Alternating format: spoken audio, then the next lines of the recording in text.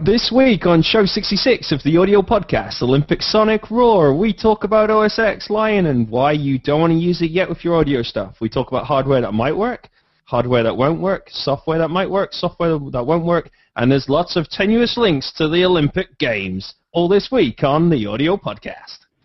Roar!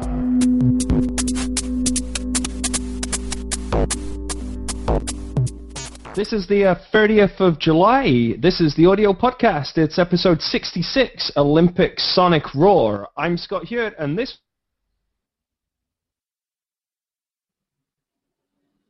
Fantastic. I don't know if you've said I can come in, but you've completely frozen just as you were introducing me. I am Adam Jansch. I'm in for Sam Freeman this week. Yeah, should be good.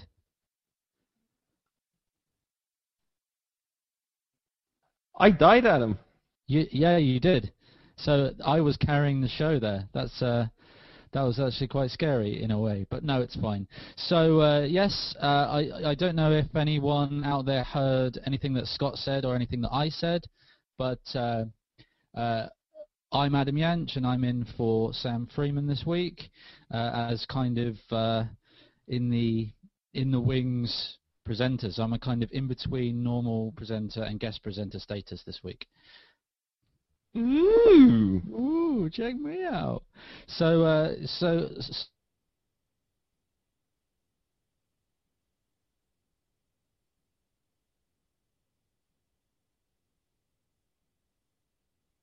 in London, which obviously is a big deal if you're into sports or other things. It is a big deal, isn't it? I guess it only happens every now and again, and it's happening right now, so that's kind of cool. It does happen every 4 years, in fact. I think that's the schedule for the Olympic Games. Is that the schedule there? That's very exciting. Yes. It's an interesting title because, of course, you've got the Olympics, you've got Sonic, so that kind of links to one of our items later on, and also with the audio podcast. And then there's the word roar, and that brings out an interesting sensation in me because I know one of the big pieces of news from the last week, and so does Scott. And that is that Apple have released macOS 10.8 Mountain Lion. Rah. Nice roar there, Adam. So Mountain Lion has been released. Ars Technica did a massive review. It's huge, isn't it? It's like pages and pages and pages long. Yes, when Apple release a big feature update, a point something update, Ars Technica get John Siracusa in to give them a huge review. The review is 24 pages long, and it delves, it covers all the kind of really obvious stuff, but then it goes deep down into like the programming side of 10.8 and really kind of gets to the nitty-gritty. So I would recommend you read it. I have read it myself. You probably don't have to read all of it, but it's incredibly enlightening. You get to really get the idea of where Mountain Lion is and how it's moved on from Lion.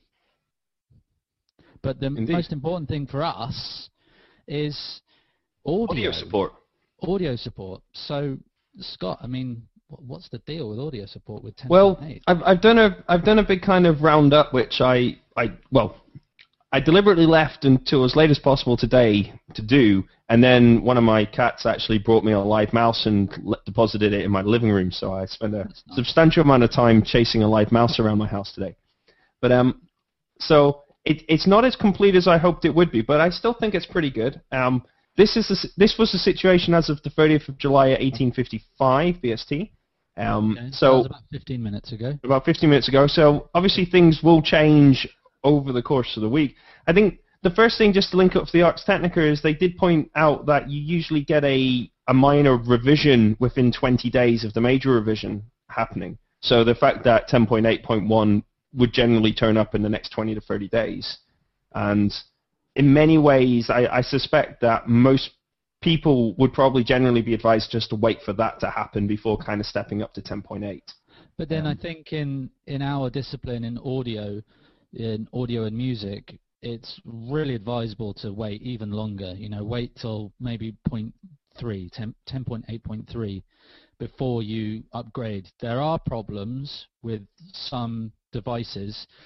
There seem to be problems with USB 3, although those are actually to do with drivers and not necessarily the operating system. Yeah, there are problems on the last version of 10.7 with USB. I think if my memory serves me correctly, we're going to talk about USB 3 in a couple of minutes later on down in the show. We've got a post on that later. So let's go. First of all, Motu, who always seem to be the first to the punch, always report that their hardware is fine and works well. They have a track record for that, so yeah, we can basically assume that's true. That's true, yeah. We do joke about this, don't we? Because with 10.7, they basically announced the same thing and it worked fine, and it took some other manufacturers a couple of months to get to that point again. So I don't know if it's just because they build, Motu drivers are just that solid, or if they're really disciplined at building to the letter of the spec rather than the spirit of the specs. I don't know, but for whatever reason, Motu are reporting that all is well.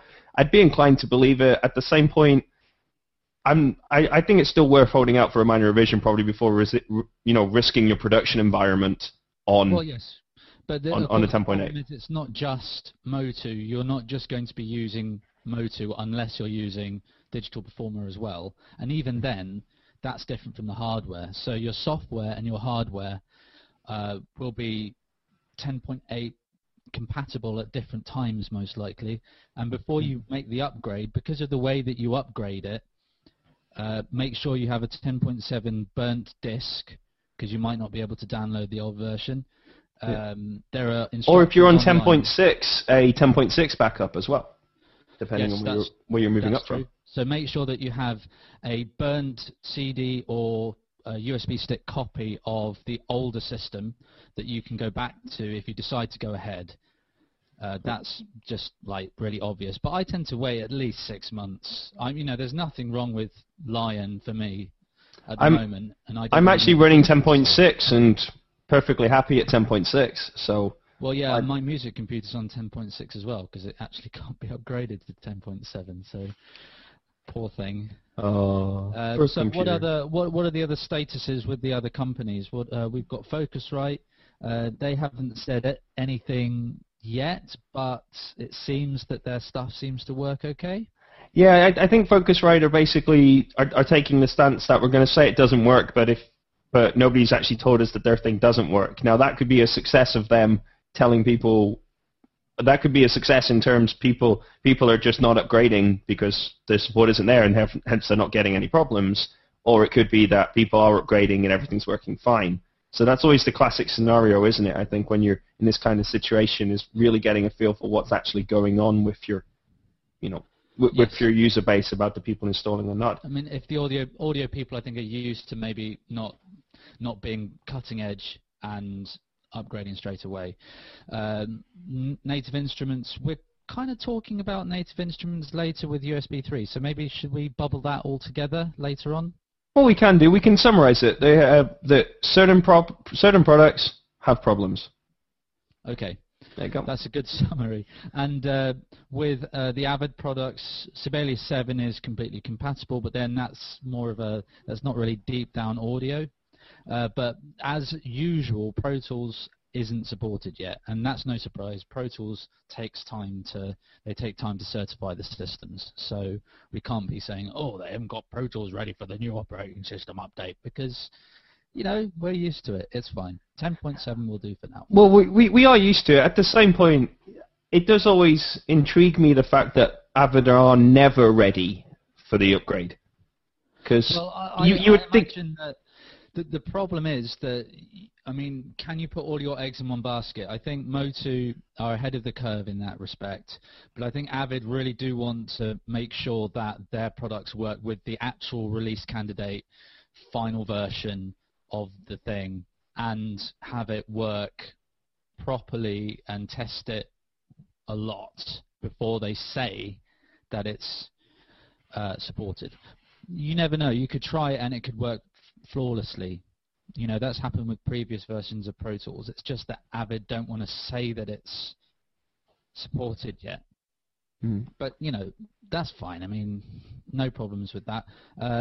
Steinberg, Well, problems with the new gatekeeper feature. Yeah, but there's still a couple of little bits about Avid there. I just want to quickly mention Pro Tools 9 and all of the earlier versions of Pro Tools are unsupported and will never be supported on Lion. So that's the end of the road for Pro Tools 9 users. It's time to do the upgrade. And that's not actually, Pro Tools X hasn't been out that long, has it actually? So there's going to be a couple of people, probably people in that position. It's been around a while. It's been around at least a year, hasn't it? Well, okay, maybe a year, but I'm just, that's, there you go. I'm just saying, I buy laptops and run them for 4 or 5 years, so, Well, yeah, but then if you've got Pro Tools 9 running and you have 10.7, then you can just keep using that. You just keep going. Yeah. How about this as a bizarre oddity, though? Apparently, Pro Tools SE 8.0.3 with patch 003 will work. Ah, I see. So we would need a Pro Tools whiz to be able to identify to us why that was there, Well, maybe Alex Harker can tell us that for a future episode. That's hold on. So that's Pro Tools SE. So that's like the old version. What's SE? I remember LE and I remember Empowered. What's SE? To be honest, I just thought it was such a little kind of morsel of a tidbit. I thought it was fun to copy across. Put it in.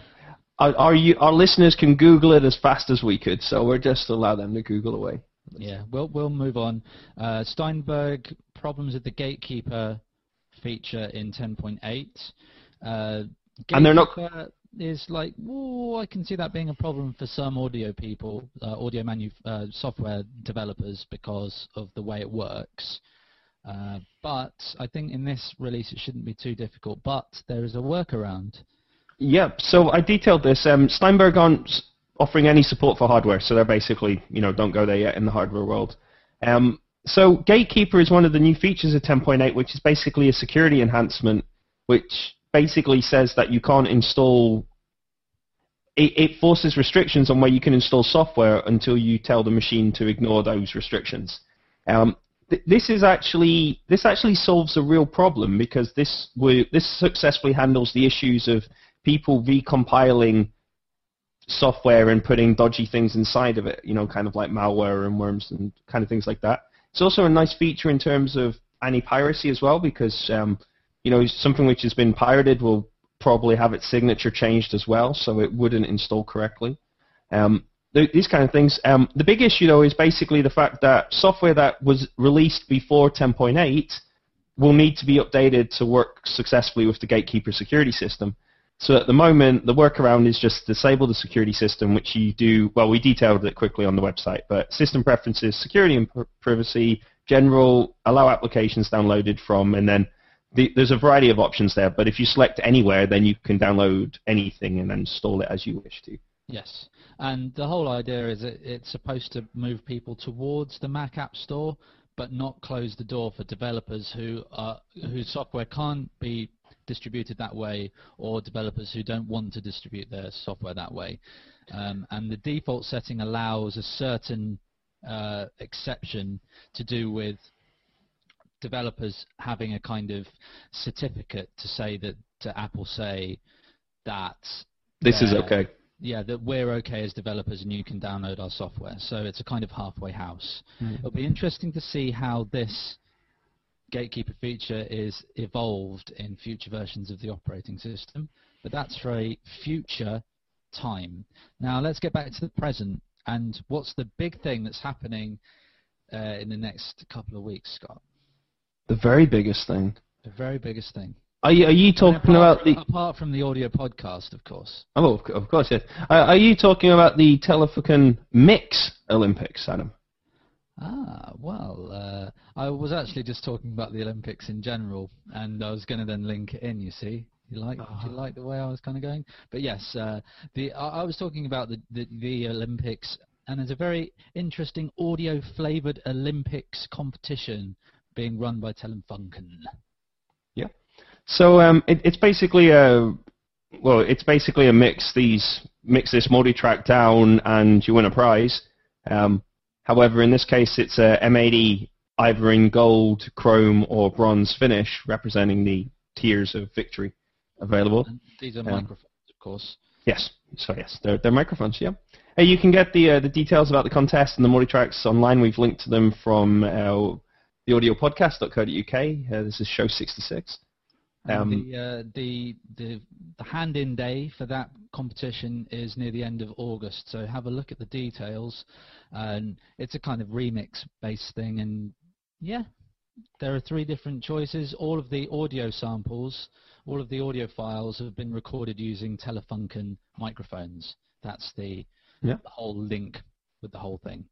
And so yeah, you have to have your remixes in near the end of August, but click on the link at theaudiopodcast.co.uk and you can get more information. And while we have many international visitors to the UK at the moment who are more than welcome, we also have online visitors as well. Yuli Beringer is visiting the Sound on Sound forum on the 3rd of August to answer questions about the new Behringer X32 digital desk. Yes, I had a look at this desk on the Behringer page.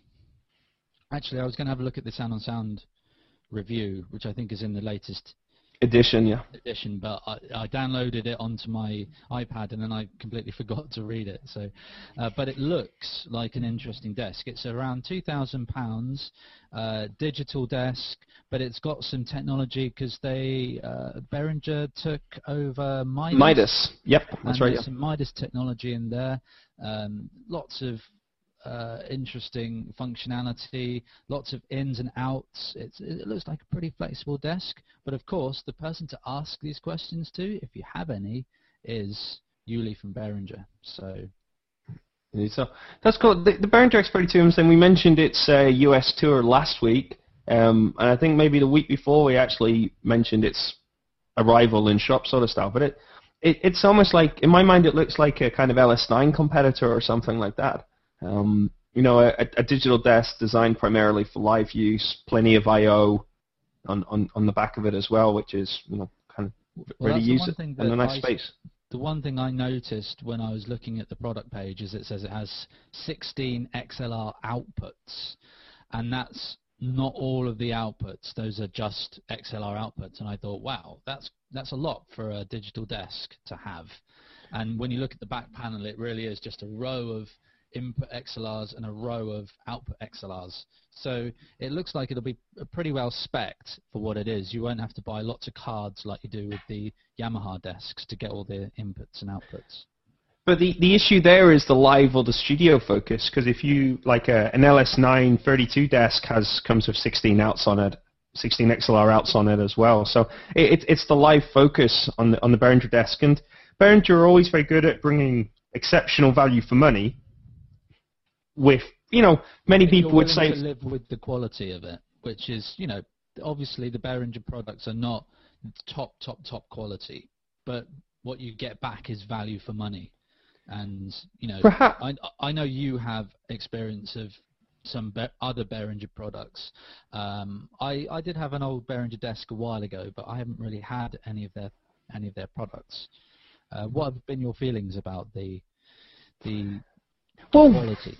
I've had quite a few bits, to be honest, and while yes, there is an issue. There are issues of quality at times, but to be honest, I think a lot of those issues have kind of fallen to the wayside now.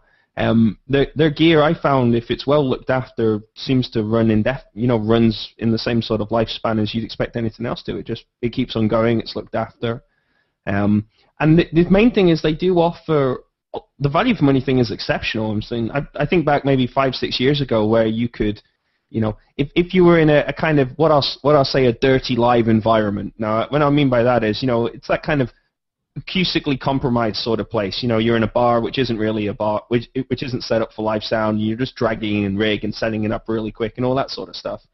And in those kind of situations, Behringer have always supplied excellent value for money on outboard gear, which sounds good enough.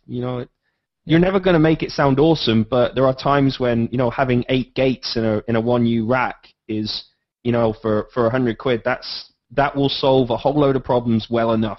Whereas, you could spend £1,000 building that up with a whole load of other people, have a massive box which weighs a ton, and the quality still won't be that much better. So I've always argued there's a place for their kit. Now, what interests me about this desk, though, is that when you consider with the Midas acquisition now being made in there as well, so there's going to be Midas technology in there, and then in the digital domain, it's, into the converter, do the conversion, and then from there onwards, it's really hard to differentiate what you're actually going to do, because you're essentially just manipulating numbers, and, everybody's going to make an amplitude representation slightly louder in exactly the same, in a very similar way. You know what I mean? There's no, this whole kind of analog circuitry magic and things like that is just kind of gone from that sort of domain, and I think that's where the kind of criticism of Behringer products were perhaps leveled in the past, was just that, you could always use a lower quality solder or a lower quality resistor or, that kind of stuff. And I don't think that transfers into the digital domain in the same kind of way, perhaps. So the Midas acquisition, you feel is maybe more towards the hardware, and particularly the inputs and outputs, the ADCs and the DACs, that kind of thing. I think it'll be an interesting product, because it's not like you get £2,000 large channel digital desks released every week. So let's see how that goes on. We're going to have to backpedal a bit here and actually talk about the Olympics again. Backpedal, backpedal. Yeah, so Mashable had a really great interview with Dennis Baxter, who is one of the BBC Olympic production people, and he was discussing the use of audio in the Olympic Games. The Mashable article cites a BBC documentary called The Sound of Sport from 2011, which I've referenced, which I've cited ourselves and referenced back to. But it was very interesting to hear him talk about the fact that they actually develop the audio. The audio that you hear isn't just pure live audio. They actually mix in other elements, and they manipulate the source to achieve various different things as well. So in the aquatic center, sometimes you'll be listening to a hydrophone, other times you'll be listening to just a normal kind of ambient mic, and other times they'll combine the two together to have particular effects and that kind of thing. And it's very interesting to read about it, because, to be honest, even though I'm active in the audio domain and I do a lot of production work and things, I'd never in a million years thought about the fact that, I'd never thought about what you hear, to be honest. I'd just been like, that's that's what it sounds like, maybe. So yeah. Well, you're only going to question what you hear in that kind of domain, listening to a live sports event, if the sound is weird and not as you would think it would sound if you were actually in the place.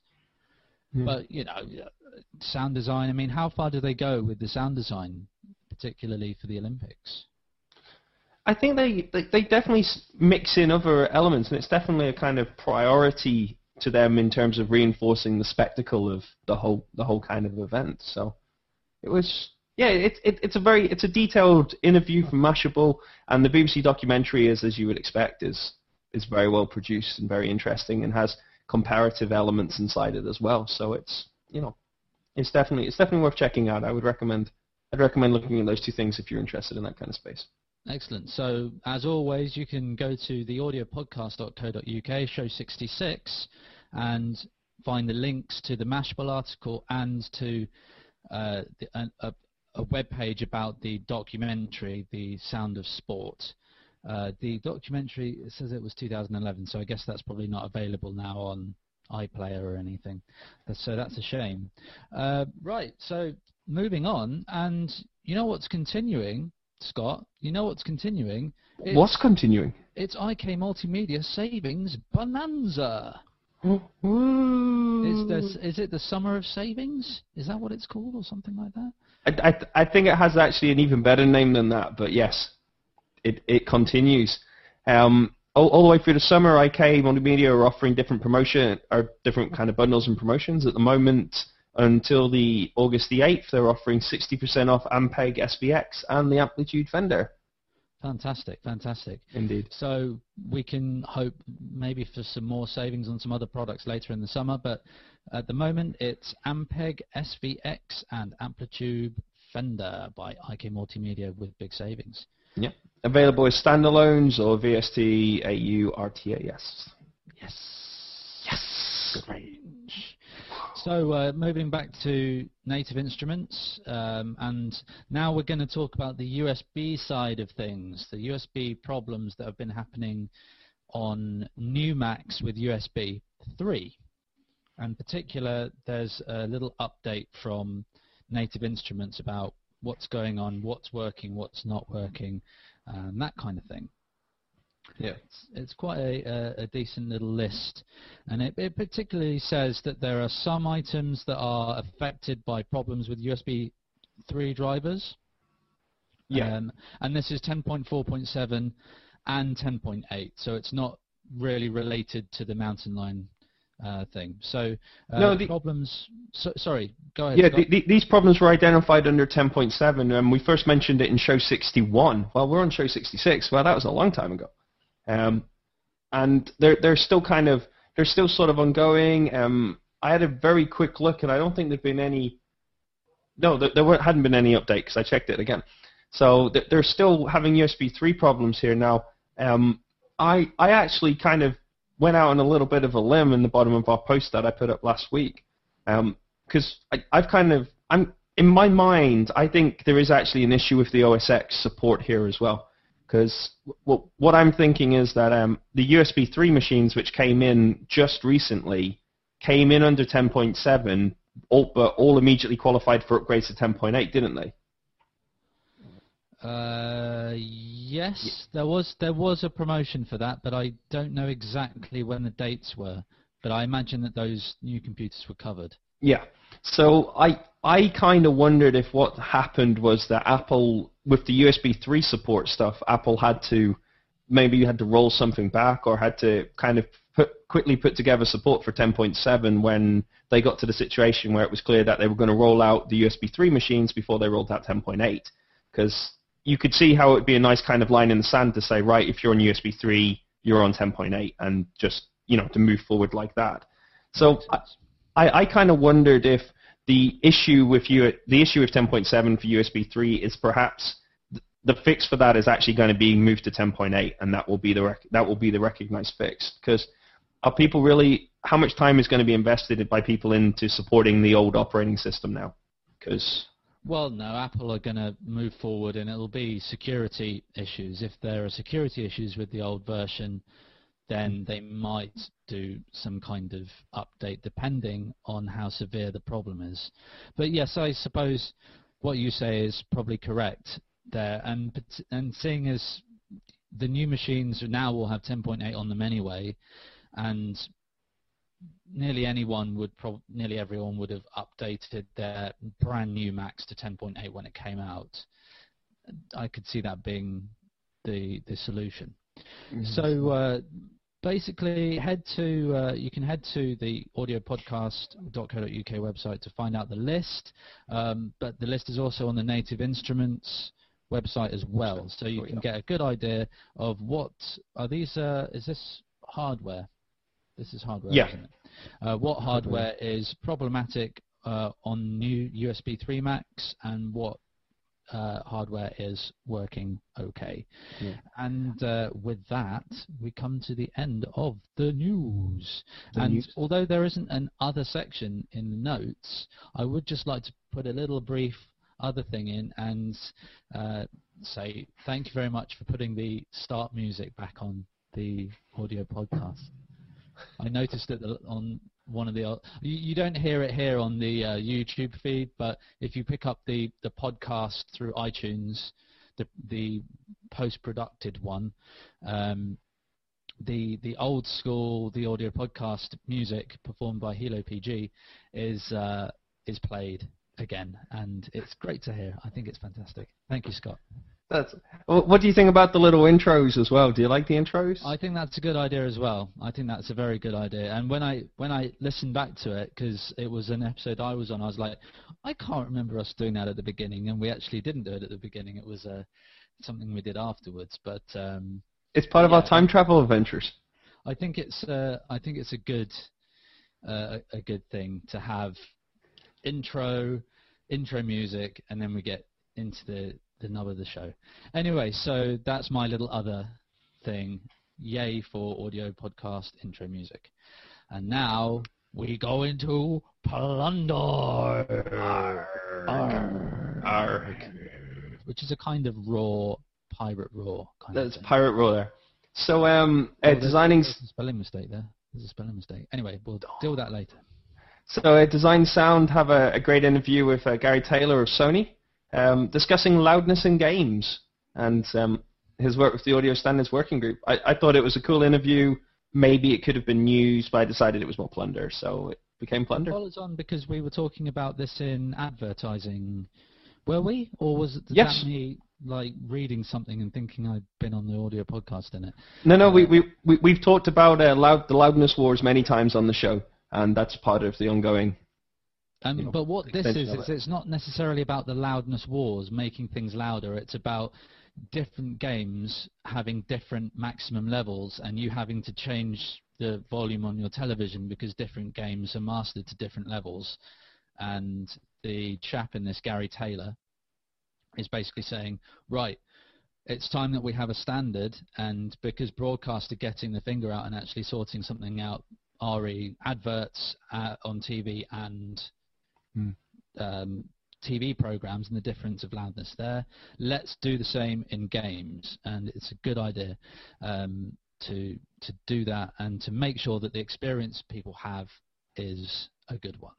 I think it's also worth noting that the PS3 and obviously the Xbox 360 and other sort of devices are very much viewed as kind of home entertainment, home media centers now as well. So I've had the experience myself where you've been playing a game and then you go put a movie in and you've got to change the volume of the TV set. Having done that, and it's about making the whole experience kind of cohesive and kind of linked, I think, which is a good idea. That reminds me, I was trying to think back and I was thinking, I've had this same problem before, and yes, it was with my PS2, and computer games and DVDs played back. The DVDs were much louder, so I had to turn them down, but the games were then much quieter, so I had to turn them up. So I say, very good idea, let's make this, let's do this. Okay, so that's loudness in video games and Sony trying to pioneer something. The next item I had a brief look at, but it didn't really come into my mind. So I'm going to let Scott. I kind of, it's here. It's a bit tongue-in-cheek, really. TC Helicon have announced what they're referring to as Craig's Corner, which essentially is you can ask a question of Craig and he will answer it. And while I think the idea is obviously that you would ask them something related to a product or for some technique or something like that, he kind of suggests that he'll answer anything that you ask him. I described it as social media-esque gesture, which, I probably stand by. You understand why these things get done. They're kind of fun, but yeah. Yeah, to try and take the hard corporate sheen of a company and try and make it kind of warm and bubbly inside or something like that. Yeah. That's a cynical view. I'm sorry. That's fair enough. We've talked about Pro Tools already. If you're in the Pro Tools camp and you're wondering what Reaper's like, or you're in the Reaper camp thinking, I wonder what Pro Tools is like, Pro Tooler blog has a comparison article between the two of them. I'm going to have to stop you right there, Scott, because I read this and it's not a comparison article at all. It's basically the writer, who's he's a long-standing Pro Tools user, but he's also he also does tutorials for Pro Tools and tutorials for Reaper. It's basically him saying these are a bunch of things that Reaper has that are awesome and Pro Tools doesn't have and should have.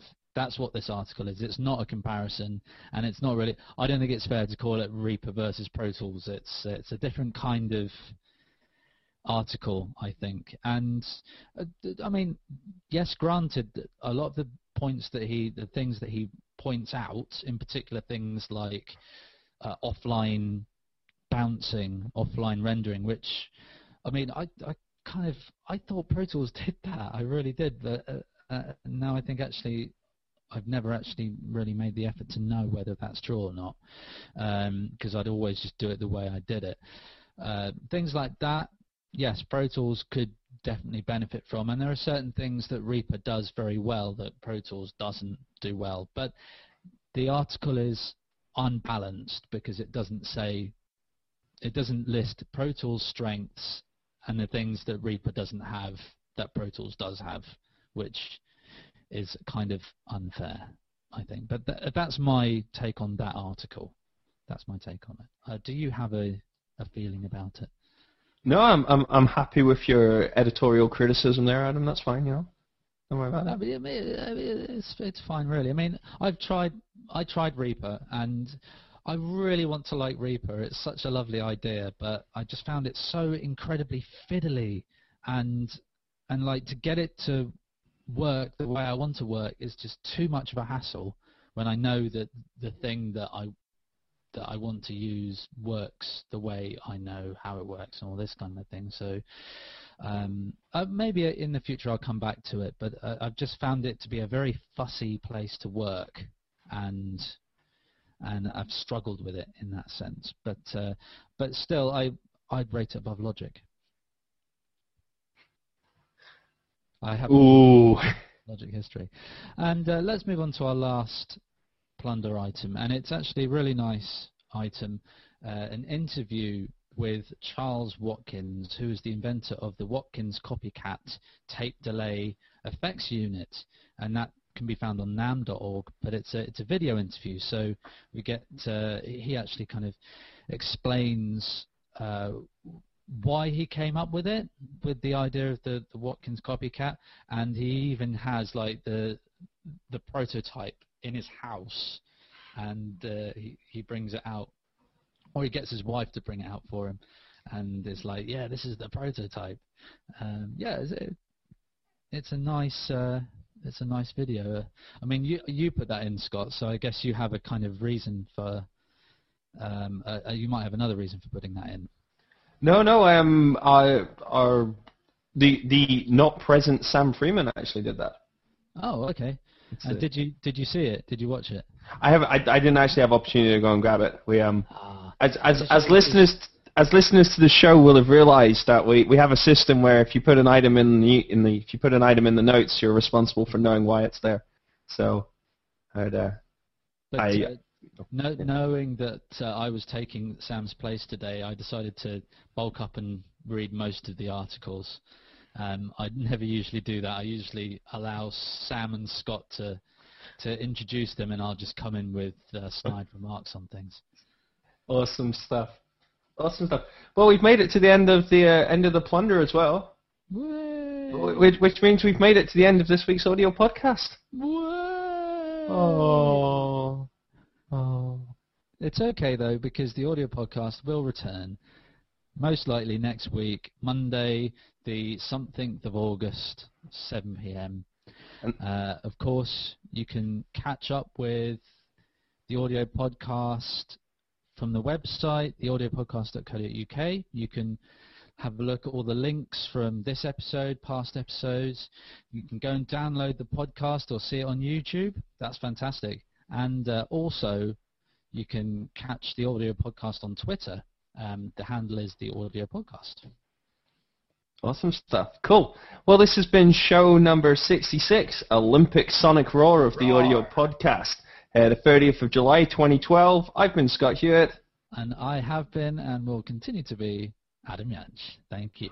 Awesome stuff.